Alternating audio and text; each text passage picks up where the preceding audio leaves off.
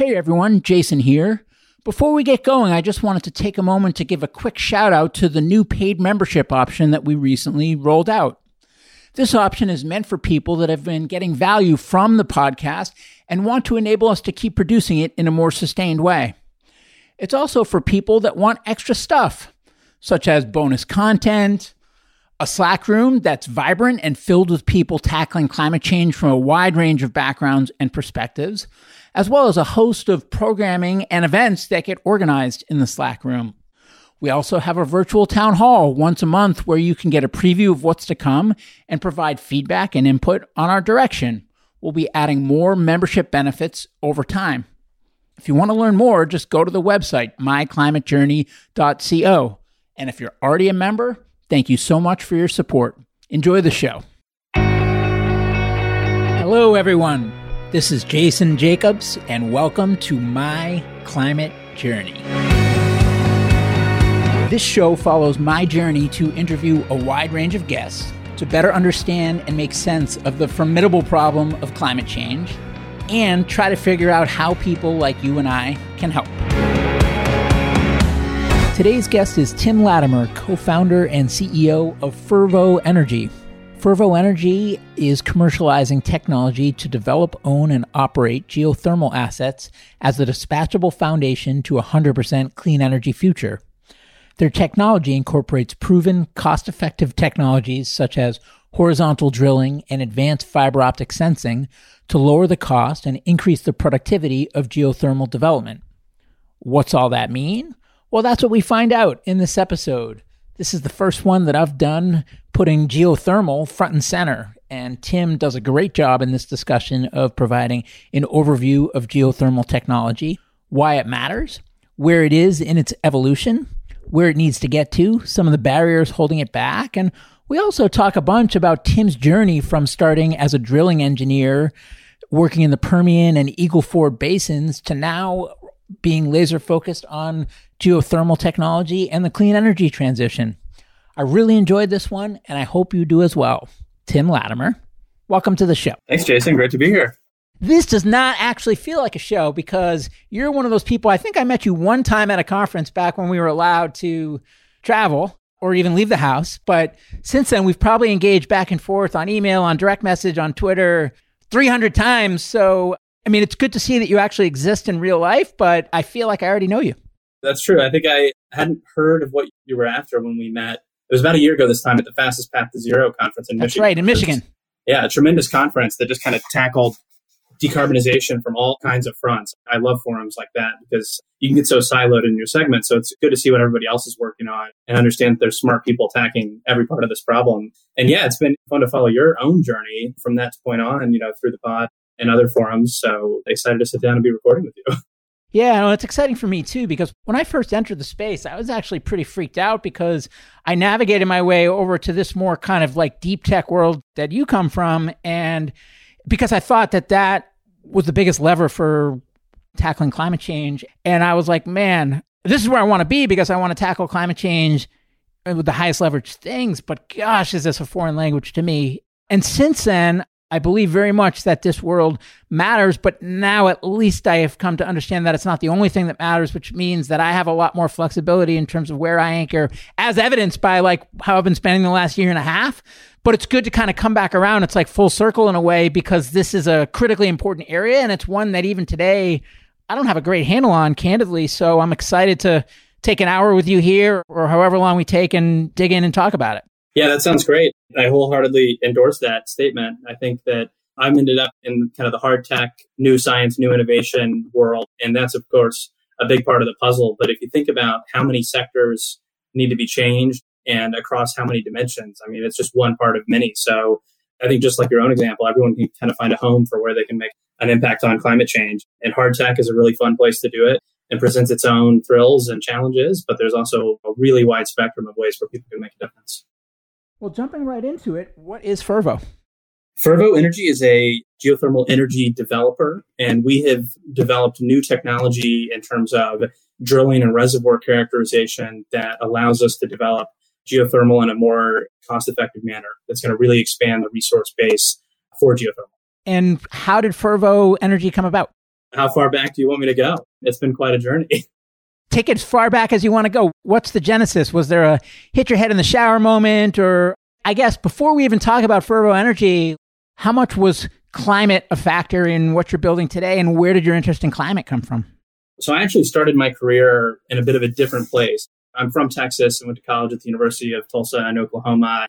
And my first job right out of school was actually in the oil and gas industry. So I worked for a company called BHP Billiton in Houston as a drilling engineer. And I joined that company in 2012. And it was an interesting time for the industry because there are a few new technologies like horizontal drilling and hydraulic fracturing had really kind of upended what the oil and gas industry in the U.S. looked like. And that was kind of right at the beginning of what turned out to be quite a transformational decade in terms of oil and gas development. So was climate on your mind before you made the decision to go into oil and gas? It actually was. I would say one thing that had a profound impact on me growing up was my hometown is Riesel, Texas. It's a small town in central Texas. It's got about 900 people. Near Waco. I know that from listening to another interview that you gave. That's right, near Waco. And what's interesting is around the time that I was in junior high, a company came in and proposed building this very large coal power plant, like a 1 gigawatt scale coal power plant. It's about 3 miles from my childhood home. And the permit process and the public review process and that took really most of my junior high and high school period. So this idea of energy in the environment was never really something that was far from me because it's something that actually impacted my community in a big way. And I can tell you the interesting part about that is that through this discussion among my community, people kept highlighting the jobs and the economic impact and everything as the pro. But then the con was, of course, that there's a coal plant that has all kinds of local contaminants and pollution and groundwater impacts. And it was a clear trade-off. And so that project, after a multi-year review period, actually got built.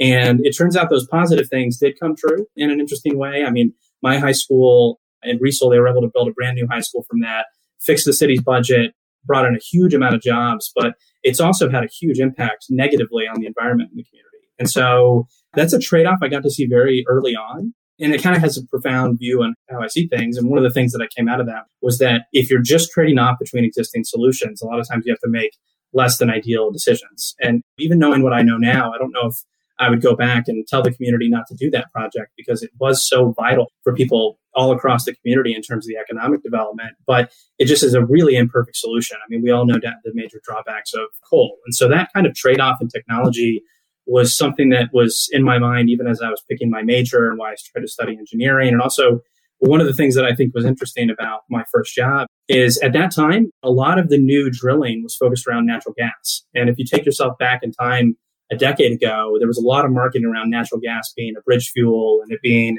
better than coal for a lot of ways and promoting American energy security. And knowing what I knew then, I really kind of bought into that narrative. And I really liked the idea that I was working on something that was going to lower the cost of energy, create jobs, and be better than coal. That was quite exciting to me and really kind of informed some of my decision to go into that. Now, that hit the real world pretty quick. And one of my other lessons, not just about how technology impacts things, but also about how markets and policy impacts things. What you saw right after I joined the industry is the price of oil stayed high and the price of natural gas tanked. And I joined this company because they put out a lot of promotional material about natural gas. And I, at the time, bought into that narrative around it being a bridge fuel. And what I saw is as soon as that economic barrier shifted, we took all of our rigs that were drilling for gas and sent them to drill for oil. And that was kind of an interesting lesson for me about how, it's not just about new technology. It's also about the markets and the policy around this. And if you actually want to make a difference in terms of change, you may even have to do it at a bigger level because these companies are just going to respond to economic incentives. And we went from gas to oil just because that was the market signal. And a company that had put out a ton of promotional material about natural gas being the future walked back on that immediately because the economics shifted. And that was kind of an interesting lesson for me early in my career too, about how quickly things can change and how it's not just about tech, but also about the market forces and the policy. So I feel like we've never put in fancy graphics or animations or transition breaks or things like that. But if we did, this would be the time where there's like some fancy animation that pops up that says, Chapter 1, summary, unbridled free markets may not be the answer. Yeah, I think that would be perhaps a fair transition point. And so that was a thought very much nagging on my mind as I entered my first couple of years of my career. And also just on the side, I just kept reading more and more about climate change and just realizing how it was going to touch every single impact of our lives.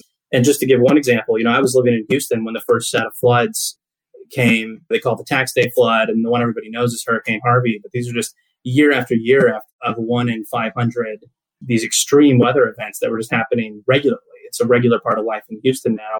And it was a good lesson to me that climate change is real and it's happening, and it's not a tomorrow problem, it's a today problem. So all these thoughts were really nagging on me when I got assigned to a really interesting project at work, which was actually, at the time, I was drilling in South Texas in the Eagle Ford. And the Eagle Ford actually has really high well temperatures compared to a lot of other oil and gas fields. And so we were having some engineering challenges dealing with this high temperature. And so one of my jobs as an early career engineer was, hey, Tim, go look into this. And so I was doing the standard thing, calling experts, reading technical papers, trying to figure out how to deal with these high temperatures. And I stumbled into this thing called geothermal energy. And this was probably about 2013. And I, at this point in time, had never heard of geothermal before, had no idea what it was, but I just kept reading and pulling that thread and became fascinated by it. And I really liked the fact that it was a clean energy resource. And I really liked the fact that it applied a lot of the technology that I'd learned already. Drilling is something I'd spent at that time several years getting good at. And I wanted to do something different with my career, but didn't want to leave all this hard work that I put together behind. So I read more about geothermal, and in particular came across this one report that had been put out by MIT called The Future of Geothermal Energy that was published over a decade ago now. And it talked about how there's big technical challenges to geothermal, but if we could solve them in terms of getting really high flow rates out of wells and being more repeatable in our development, you can actually expand this resource to be something that isn't just a small resource the way we think of it today, being in Northern California or Kenya or Iceland, but could actually be tens of gigawatts or hundreds of gigawatts, 20% or more of U.S. electricity supply. And I just got so captivated by this idea that I wanted to do something about it. And so I spent the next couple of years learning everything that I could about geothermal energy, and got to a point where I saw that the technology gap between the oil and gas industry, which had just perfected horizontal drilling, just made it a broad scale thing, and geothermal was fairly huge. And there could actually be a huge benefit to actually closing that technology gap. But as a young engineer, I didn't quite know what to do about that. So I ended up leaving my job at BHP in around 2015 and decided to go to grad school to just explore this idea further, figure out how to actually make an impact from this idea. It's like if you already knew that geothermal was where you wanted to be, then why was grad school the right vehicle for you to pursue that?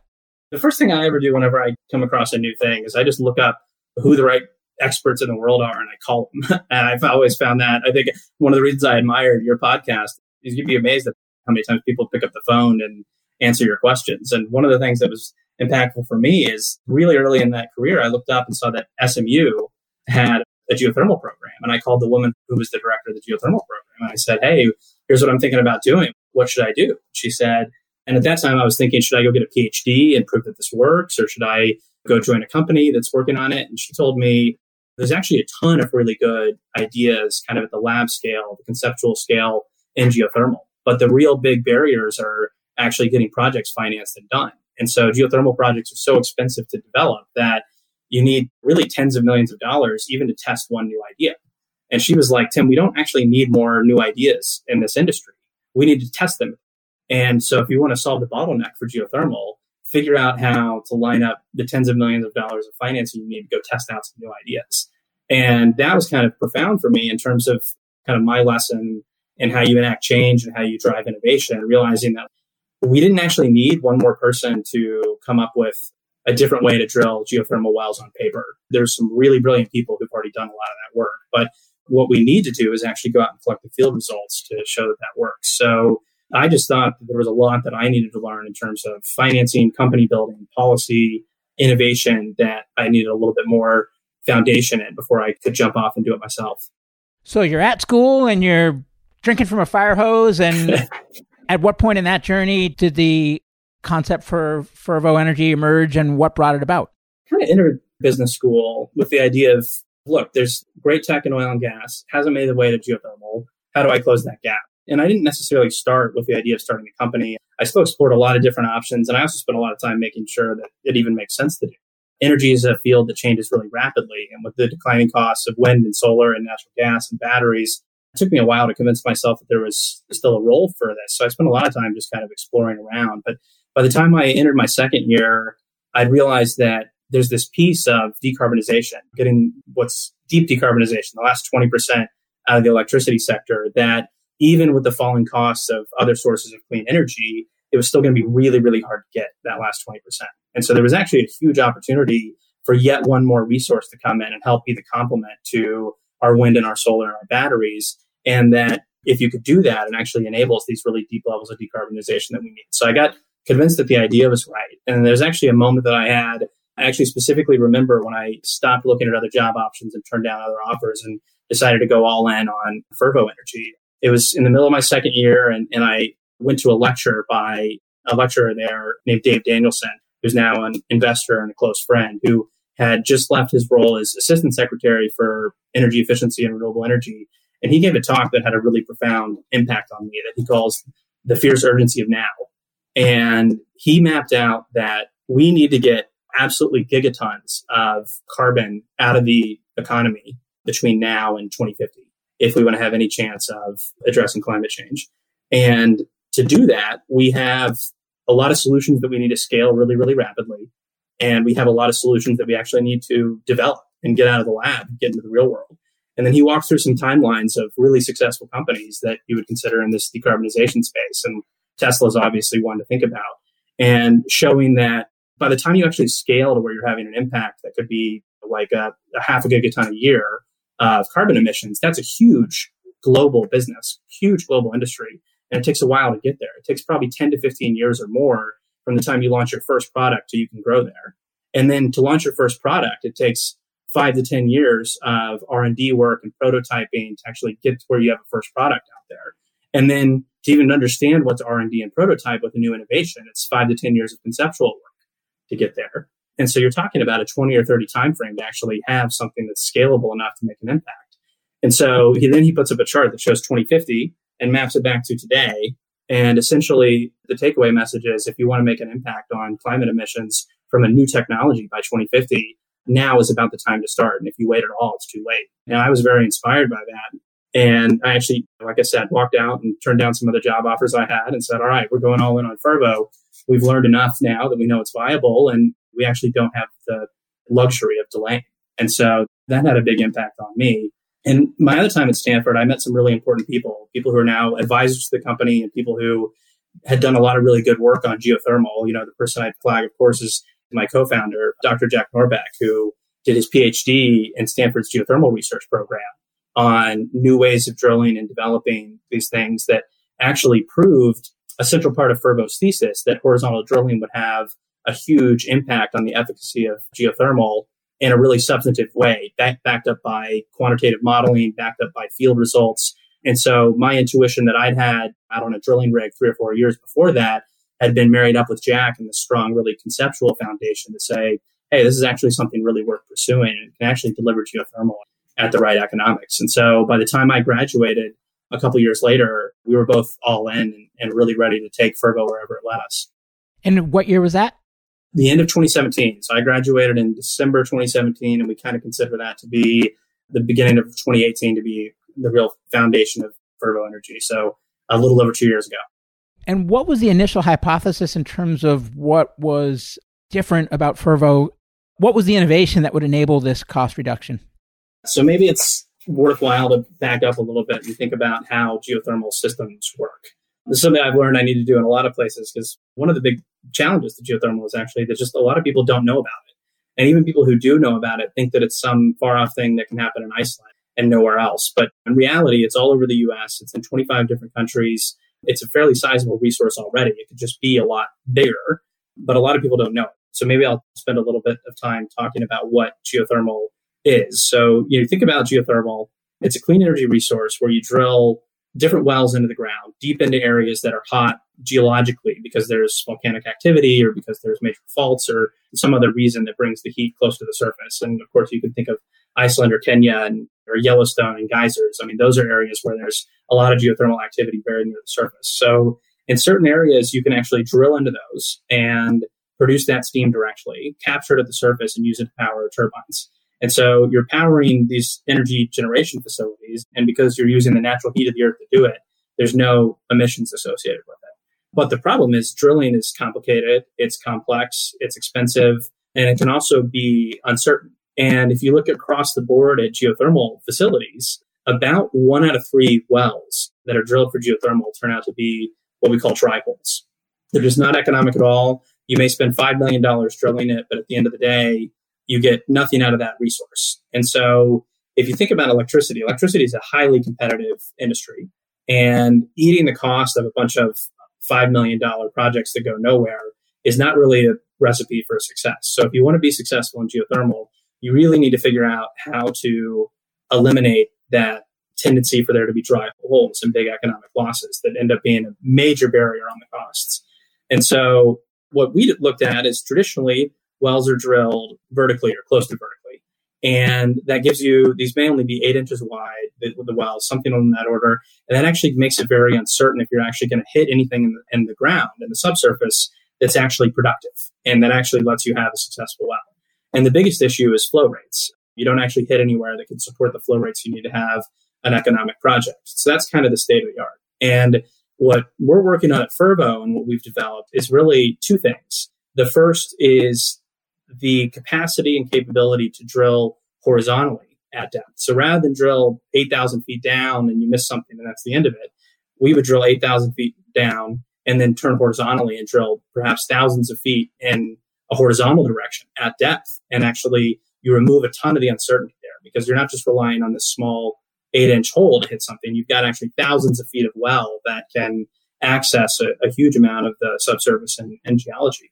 And so that's one thing we're working on. And the second thing is it's not enough to just access that. You've actually got to be able to efficiently distribute the flow throughout that horizontal section so that it's even and you're actually sweeping the heat effectively across all of it. So the second thing that we've developed and worked on is ways to effectively distribute the flow throughout that whole horizontal section so that every part of the well is useful. And when you look at it, the combination of drilling horizontally and distributing that heat effectively changes your development risk tremendously and makes these wells far, far more repeatably. And as a result, you eliminate or reduce your number of dry holes, and that translates into much more successful projects and much lower cost. And so those are the 2 key innovations that we're working on. And what we've been able to show is that it leads to far higher flow rates and far more economic projects and a much wider range of geographies and geologies than what has been done traditionally in geothermal drilling. And who is it historically that brings these geothermal projects to bear? And then is it a subcontractor to them or a vendor that does the drilling, or is it the project owner themselves? So there's a number of project owners all over the world that have been really successful. I mean, probably the biggest independent one in the U.S. is called Ormat, which is a very well-run company. They're based in Nevada, and they develop a huge geothermal pipeline here in the U.S. and around the world. And there's also several other players, Calpine and Berkshire Hathaway, both active in California, who've got a lot of geothermal in their portfolio. And then you look around the world, it's companies like KenGen, who develops geothermal in Kenya, where it's now about 50% of the electricity supply in Kenya is geothermal. And then Iceland has their own companies that do it. So there's a lot of development that goes on already. And what you find is these projects are really big and complex. So you end up partnering, even the project developer, the owner, will partner with many different companies along the way, both to build the power plant and to drill the wells. And so if you look just at the drilling component of what the geothermal industry does, it's oftentimes a lot of the same companies as what oil and gas companies use. So rig contractors, pump suppliers, casing and cement suppliers, a lot of the same supply chain that works for oil and gas works for geothermal as well. And so there's a lot of overlap there between the 2 industries. So who buys your product and what is your product replacing? What we develop is clean electricity. So Fervo is a geothermal energy developer. So we're in the business of identifying resources, developing them, and then selling electricity. And so we essentially can sell to anybody who has a need to supplement their portfolio with a 24/7 clean energy resource. So do you compete with the developers? I mean, we are a developer. Got it. So these other ones that you mentioned, you might bid with them on a project and you are a lower cost option because of your proprietary drilling. And then what was the other word about the flow? The flow distribution, just even distribution. Got it. So because of your proprietary drilling and distribution, you can come in lower cost and quality that is good enough. And that's a big key with it. And so, yes, of course, there's an element of competing with other geothermal developers. But really, if you look at the status of the geothermal sector, it's not so much that you lose out on that there's a lot of competition between geothermal developers. It's more that it's competition against other electricity resources that are trying to supply the utilities and the CCAs and the corporations that are buying electricity. So we think of our competition more as coal and natural gas power generation, nuclear generation, solar plus storage, wind. And what we want to show is across the portfolio that we have a cost and a load profile being a 24/7 resource and an emission profile being a carbon-free resource that provides a lot of value to the end customer to put into their portfolio for electricity purchases. And forgive the newbie question here, but if mission is what you're driving for, could one take your proprietary drilling and distribution and license it to all the geothermal developers? I think you can, but it's interesting. Licensing technology in this space is tricky because innovating in an area like geothermal is, at the end of the day, kind of a big systems problem. So it's not about having one widget that works and then magically makes the whole system work. It's about understanding what technologies apply where, what geologies they apply to, what needs to be packaged together in a certain way to actually deliver an economic project. It can actually be a challenging thing to license technology because there's so many different components to it. But we're clearly driven by mission. And so I think that the fastest way to have an impact is to show people that this works and it works at scale. And what we've always said is our mission at Fervo is to leverage innovation in geoscience to accelerate the clean energy transition. And so speed is in a lot of ways what we try to solve for because of the same reasons I talked about before with the fierce urgency of now. And so we have a firm belief that if we can prove this works, we're going to do very well for ourselves and our investors, but also be the first mover in an industry where we hopefully get people that want to work with us or want to compete directly for us here in the US and all over the world and build a really healthy and valuable ecosystem around geothermal energy that can scale really, really quickly. Is the model then to essentially finance the drilling almost as speculation? And then, of course, you can increase the probability with these more innovative techniques of drilling and distribution, but then it's really about striking gold, if you will, and tapping into geothermal that is above the bar and then being able to sell that to customers that need energy. So is that what it is? It's like upfront financing and then it's a bit of a gamble, but the higher the batting average and the bigger the windfall of these projects, it's like a big pot full of cash as a one-time return? I mean, it could be. I mean, you look at development projects, they traditionally have really strong payouts for an extended period of time. There's also opportunities to refinance or resell. I mean, you look in the development world, there's all kinds of different models that people take. You can build, own, operate projects. You can build and flip projects. I mean, there's all kinds of ways to do it there. I think where we want to show the value is that we can make these resources that people currently have written off as uneconomic economic. And as a result, geothermal is no longer a small part of the energy mix like it is today. In the US, it's only about 0.5% of electricity supply, but it's a much bigger part. You know, the number I talked about earlier from the MIT report of the GeoVision study is around that 15 to 20% lever. And so you take something that's a really small industry and increase its size by an order of 25 to 50 times bigger than it is today. And there's a lot of meaningful return to be made kind of across the board from different ways that people can do that. Only because I had Kurt Howes on as a prior guest. Is this what Cobalt Metals is for cobalt, Fervo Energy is for geothermal? Does that analogy work? I think that's fair. I think there's some differences, obviously, in the resource we're going after and business model and some other things. I can tell you, during my time at graduate school at Stanford, I took a couple classes from Kurt, and he's an incredibly sharp person, and we share some similar investors. And as I was going through the thought process of how to set up Fervo Energy in a way that's going to be financially sustainable and maximize impact, Kurt was certainly a big influence on me as we were kind of iterating through business models. So I think I'm a bit flattered to be compared to Kurt in this context. And I think it's accurate to say that a lot of our business model shares overlap with the efforts that Cobalt is doing. And where are you guys in terms of progress, traction? What's the stage of the business and how many of these projects have been brought to bear? So the company, I guess, from 2018, when we founded it, to today, has gone through a few important milestones. We've been successful in raising financing from both some really important grant sources, starting with the Tomcat program at Stanford, and then going on to the Geothermal Technology Office, financing some of our technology as well as RPE.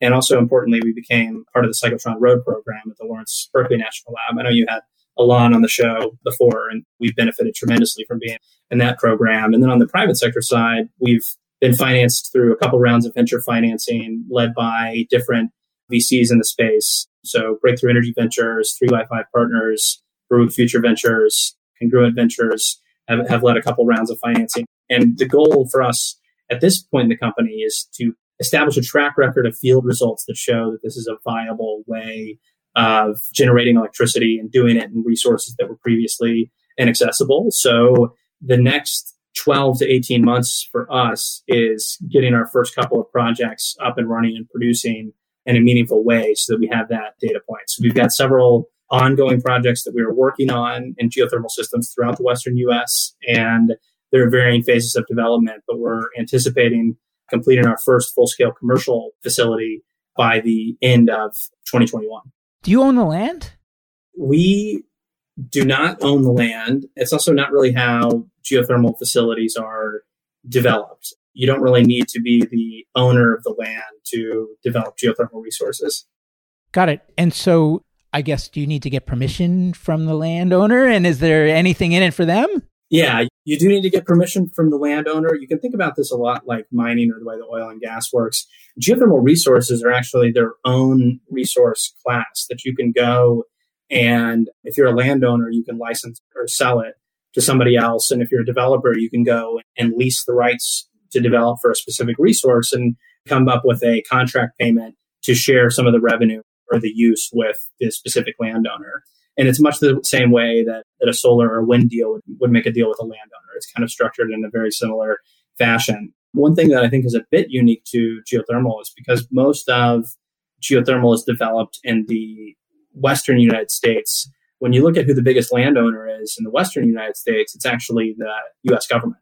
And in fact, you go to a big geothermal state like Nevada, 88% of the land in the state of Nevada is owned by the U.S. government. And so the landowner that you're dealing with, by and large, in most cases in geothermal, is actually the U.S. government. But assuming you make a project viable where it was otherwise deemed unviable, does the value of that land go up a lot?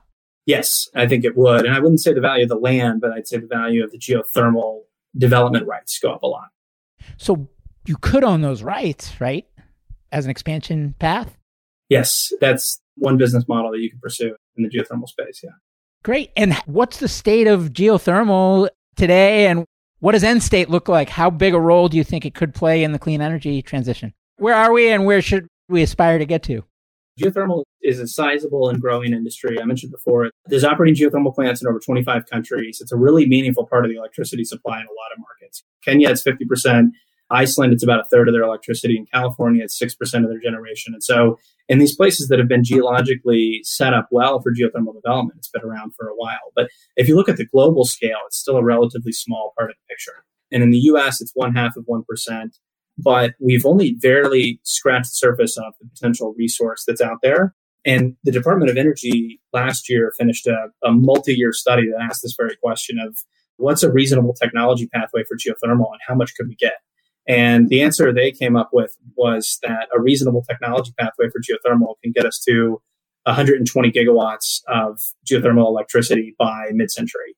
And, a lot in the beginning, but then an exponential growth up from there. And so you look at the load profile of geothermal and what does 120 gigawatts turn into? Well, first off, it's an investment opportunity worth hundreds of billions. And so it's a very sizable industry at that level. But then importantly, for a decarbonization standpoint, if you were to hit that 120 number, you're talking about 16% of projected U.S. electricity. And that's both really meaningful and I think also important. And especially in the world of electricity decarbonization, we talk a lot about how getting that last bit out of the electric sector is going to be the hardest because it's challenging to get there with enough wind, solar, and batteries. So I think that I agree with most people where we say just with the resources we have today, 60 or 80% decarbonization is well within our sights and we need to be aggressively pursuing it. But I also think it's important that we're looking at solutions that can keep us continuing that fast project through the mid-century because it's really important that we don't just get a little bit decarbonized, but fully decarbonized. And so 16% ends up being an important number because it can be actually quite meaningful in terms of getting the most challenging part of the electricity sector decarbonized, which is your nighttime electricity, your wintertime electricity, things when there's other weather events and other stuff. So having geothermal there to complement there with its role in that 15 to 20% level actually could be really meaningful in our ability to fully decarbonize the electric system. And those numbers are for the US, but you can imagine that it would have a similar impact around the world. So even today, there's about 5 times more geothermal developed outside the US than there is inside the US. So I think that if we kind of hit these technology pathways in the US, you'd see a similar thing around the world where the global impact would be tremendously more than just the impact here in the US alone. And where is geothermal competitive today? And in order for it to fulfill that 120 gigawatt potential that you spoke of, what are the things that need to happen in order for it to get there? The key things. We're actually at a really exciting time for geothermal in the United States. Most of the last few years have been a bit of a geothermal drought in terms of development, new sales. But something changed. Well, not something changed. Several factors led to a really big shift starting this year. So even though there have been almost no geothermal contracts signed in the last several years in the United States, just since the start of 2020, we've now had 7 new long-term power purchase agreements for geothermal signed in the US. And these are all really sizable projects. And so the industry is starting to come back in a really big way. It's quite exciting. And there's a lot of things that are driving that. And a big part of it is the SB 100 regulation that came in California recently. And a lot of people, of course, focus on the difference of reaching a fully decarbonized electricity sector by 2045.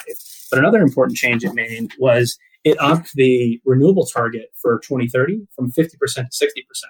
And to put that in perspective, in California, we're at about 33% right now. So it's close to doubling the amount of renewable energy we need on the grid.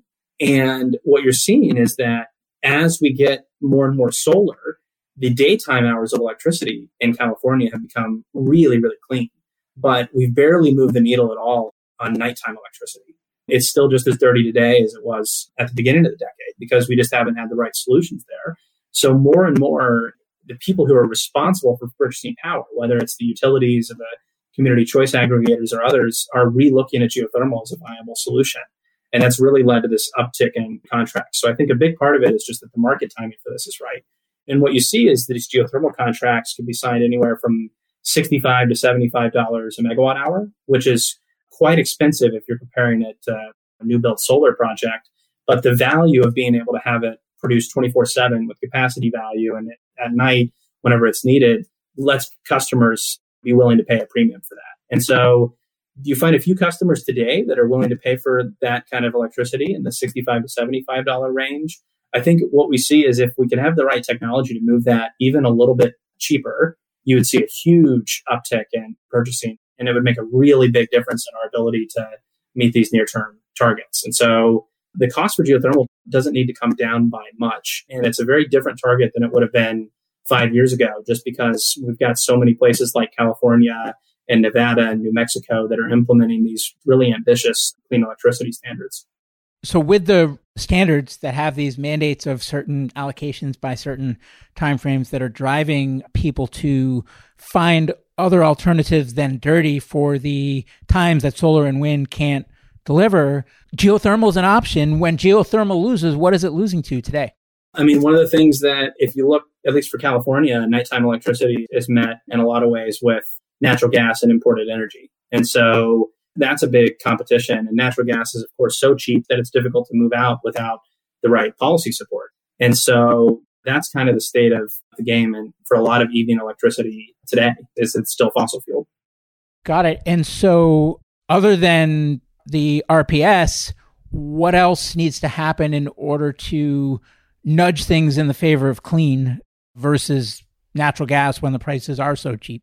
There's a lot of things. I think one thing that probably has made the biggest difference at the federal level in the last several years is that geothermal no longer gets the same tax credit treatment that wind and solar get. And so historically, it was kind of treated equivalently to solar, and that was really a big boost for development. But one of the tax extender bills a couple of years ago, geothermal was just left out entirely. So rather than getting a 30% tax credit, like solar has been able to take advantage of for several years, geothermal's only gotten a 10% tax credit for the last several years. And you think about how competitive electricity projects are, that makes a really big difference. And especially if you think about, I already talked to you about how actually moving the price just $5 or $10 a megawatt hour lower could make a huge difference for the market. Restoring the tax credits to where they're just at equal levels to other clean energy resources would solve a lot of that barrier for you. So that's a big thing that needs to happen. So that's really important on the policy side. And then on the technology side, I think it's incumbent on Fervo and the other developers to show that we have gotten better about drilling technology and exploration and other things, that these projects have a much better cost profile and development profile than they did a decade ago when the last time people took a serious look at geothermal. And I think there's a lot of exciting things underway there. And then the last piece of it, I think that's important, is something I mentioned before already, that it's interesting from a permitting standpoint because most of the geothermal is located on federal lands. What you see is a lot of developers of other energy resources like wind and solar just try to avoid federal lands because it can be a really big challenge from a permitting standpoint. But geothermal needs to go where the resources are. And a lot of times those are on federal lands. And so we do deal with some extended permitting timelines. And there's certain things that could be changed that would lead to a lot more geothermal development. And NREL, the National Renewable Energy Laboratory, has quantified a lot of this and made some recommendations on a couple changes to make permitting more simplified. And they've shown that just that change alone could double the amount of geothermal we generate in the U.S. in a pretty short time frame. And so it's important to be focusing on issues like that. And what you find is even though you're drilling wells for geothermal, it's a very similar process to oil and gas. Oil and gas actually has access to a lot more categorical exclusions and streamlined permitting than the geothermal industry does. So if I want to go out and drill an oil and gas well, in a lot of ways, from a permitting standpoint, it's way simpler than drilling a geothermal well. And that's a huge drag on development opportunity.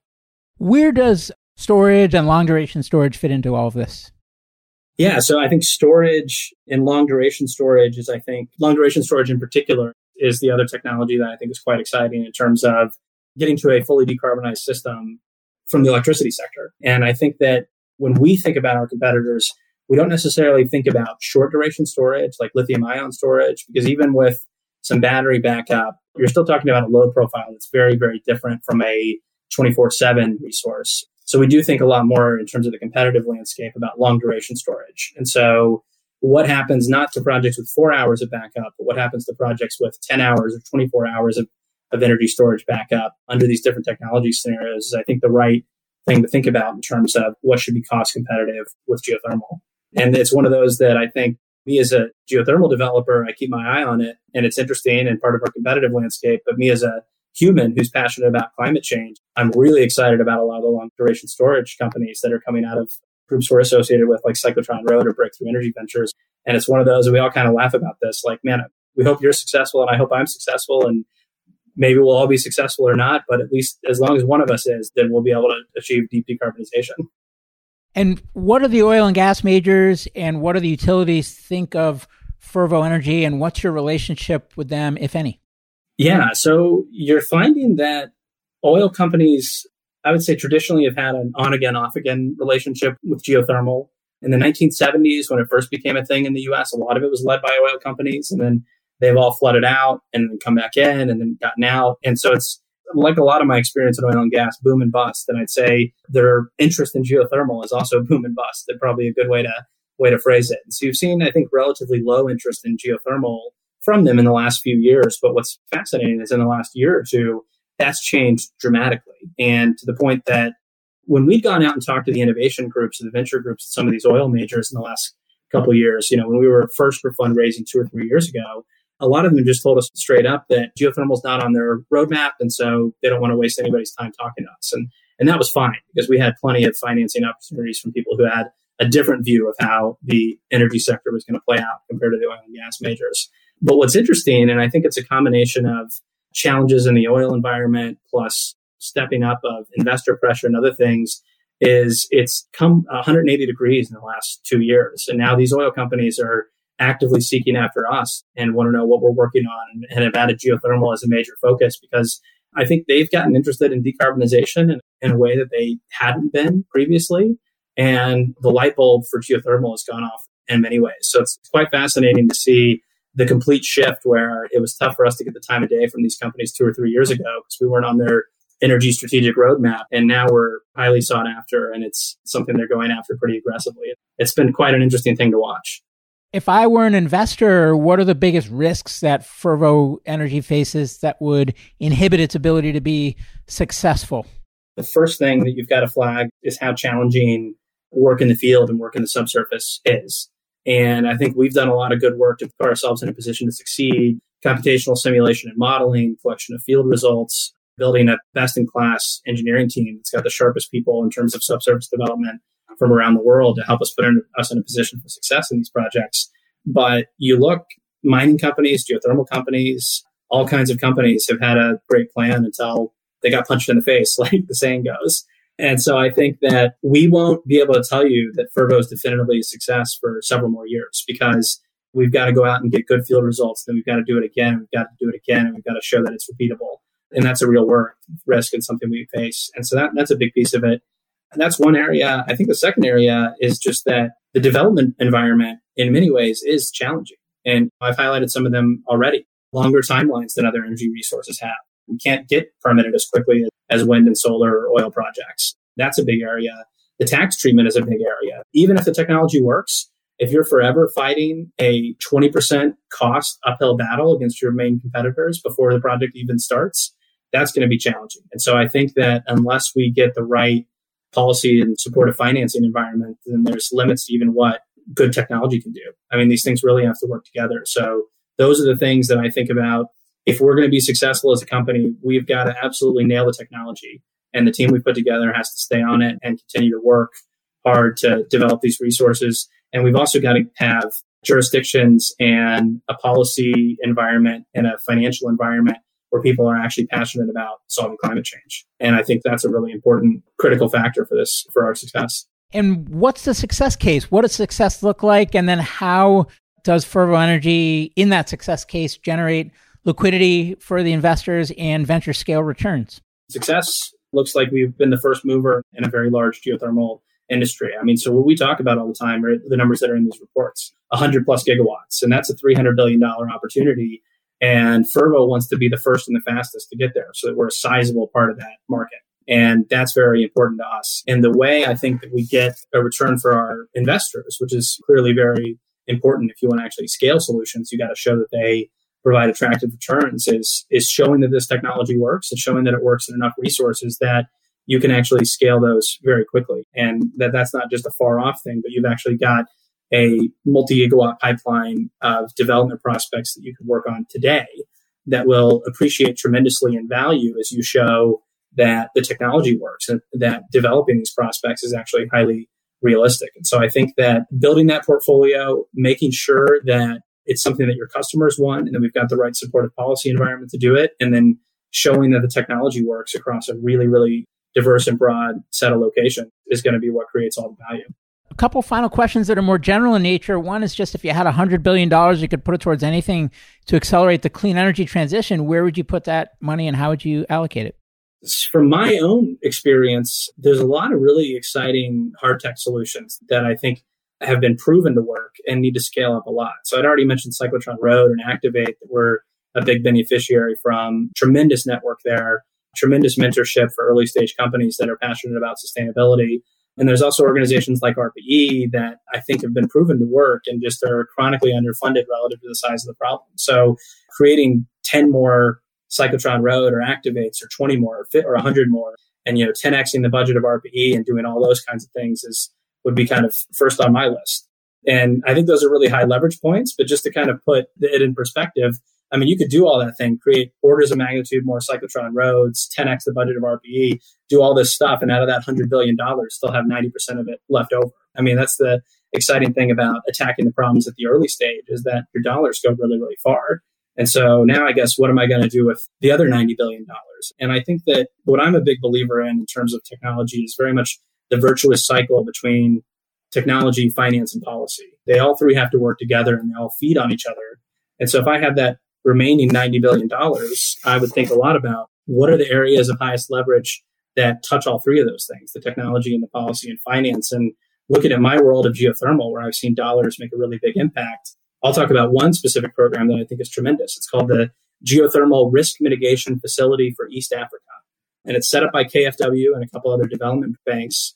And what they do is that if you want to develop a geothermal prospect in Kenya or Ethiopia or Rwanda or Uganda, you come to them with the projects and they'll provide matching funds for you to do the really risky upfront steps of that. And they can be relatively small amounts of funding, a few $100,000 to do a magnetic survey, a couple $1 million to drill a first confirmation well. And what they've shown is those early stage dollars have catalyzed then finding resources that can be developed in a really huge way so that the investment that comes after that from private sector or from lending institutions can be measured in the order of hundreds of millions or billions of dollars, all for a small upfront investment in a team that was passionate about a geothermal resource that needed to be proven out that they couldn't get private sector funding for. And that just to me says a lot about tremendous amounts of leverage. I think it's been a fantastic program. And I think about that a lot in terms of scaling technology and scaling projects. So there's a lot of reasons why lending institutions won't, or project finance groups won't touch projects. There's the case of Fervo, that it's a new technology. There's the case of being in a developing market that they don't like. There's the case of not really having the business model figured out that, a lot of storage projects face right now, even though we know we need it, it's necessary.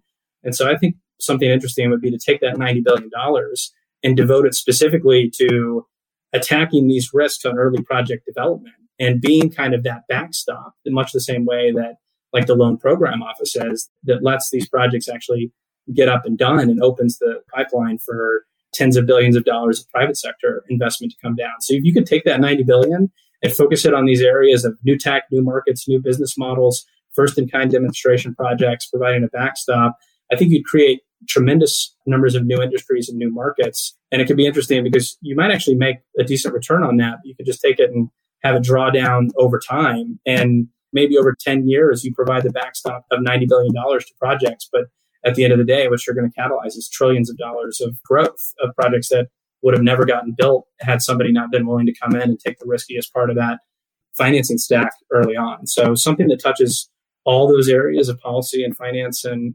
technology and really lets those projects get through those early valleys of death, I think is where you're going to have a huge amount of impact in getting more clean infrastructure built. And last question is just, what advice do you have for people like me that are newcomers that are filled with ambition and optimism and plowing through aggressively trying to figure out where they can make the biggest impact on this problem? What should they do? How should they think about it? I think that the important thing to remember is that this problem is huge and there's so many ways to make an impact. And whenever I get questioned by people, hey, how do I do something? A lot of times I send them the Project Drawdown website because you can look at it and it's not just one or two things we need to do to address climate change. There's literally dozens of them. And just click through and find one until it piques your interest.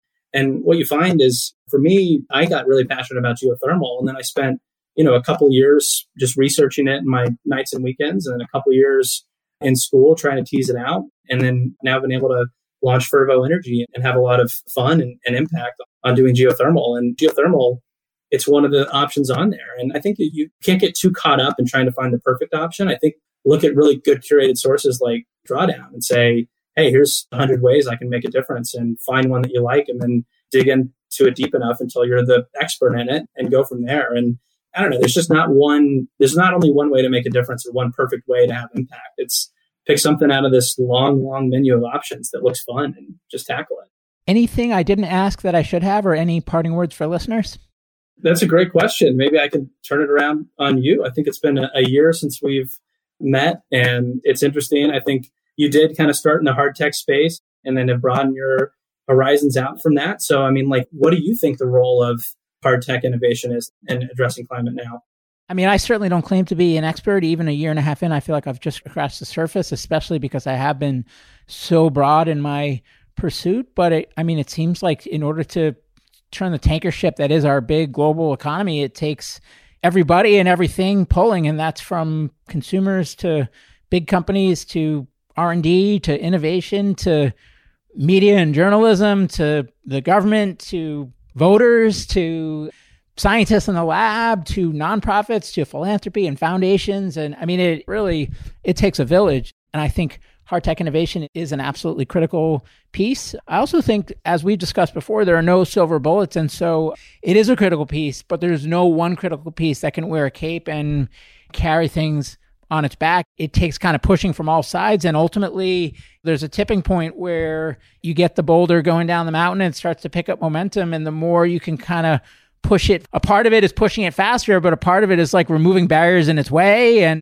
part of it is getting more people pushing on it at once. And so it's like the more things you can do to help facilitate it, the faster it's going to go. But that momentum can come from anywhere. So like progress that we make on the regulatory landscape is going to help you guys, and progress that you guys make on the innovation side is going to help with adoption. And I mean, I wish it were simpler, but it just kind of seems like, don't overthink it. Like, just pick your lane and one that energizes you and that you feel equipped to tackle, that's going to point us in the right direction, and just get going. And the bigger percentage of people and entities and governments that we can get that feel the same, interacting on it in that way, and communicating and collaborating across, then the more progress we'll make. I think that's exactly right. And I'm excited that's where you've landed, because that's exactly where my views are. And I guess thinking about parting thoughts, you just nailed it there. I think if there's one message that I could ever communicate to people, it's that these aren't different levers that we need to pick from. It's that they truly are collaborative tools, and policy and finance and technology all work together. They're not something that compete against each other. They're all things that need to work in concert to drive solutions. And so I think having somebody find their lane and whatever they're best at, and you move the dimension on one of those things forward, and it helps with the others. And the virtuous cycle is real and true, and each part of it's important to actually make this thing work. Well, Tim, I'm so glad we finally got the chance to have this discussion, and you're definitely an inspiration for me. You're ambitious, mission-driven, and a capitalist, and they're aligned in your situation where they go together. And if Fervo Energy wins, then we all win. So I wish you every success, and thanks again for coming on the show. Appreciate it. Thanks. Same to you, Jason. Hey, everyone. Jason here. Thanks again for joining me on my climate journey. If you'd like to learn more about the journey, you can visit us at myclimatejourney.co. Note, that is .co, not .com. Someday we'll get the .com, but right now, .co.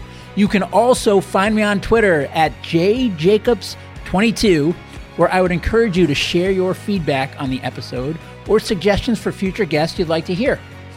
And before I let you go, if you enjoyed the show, please share an episode with a friend or consider leaving a review on iTunes. The lawyers made me say that. Thank you.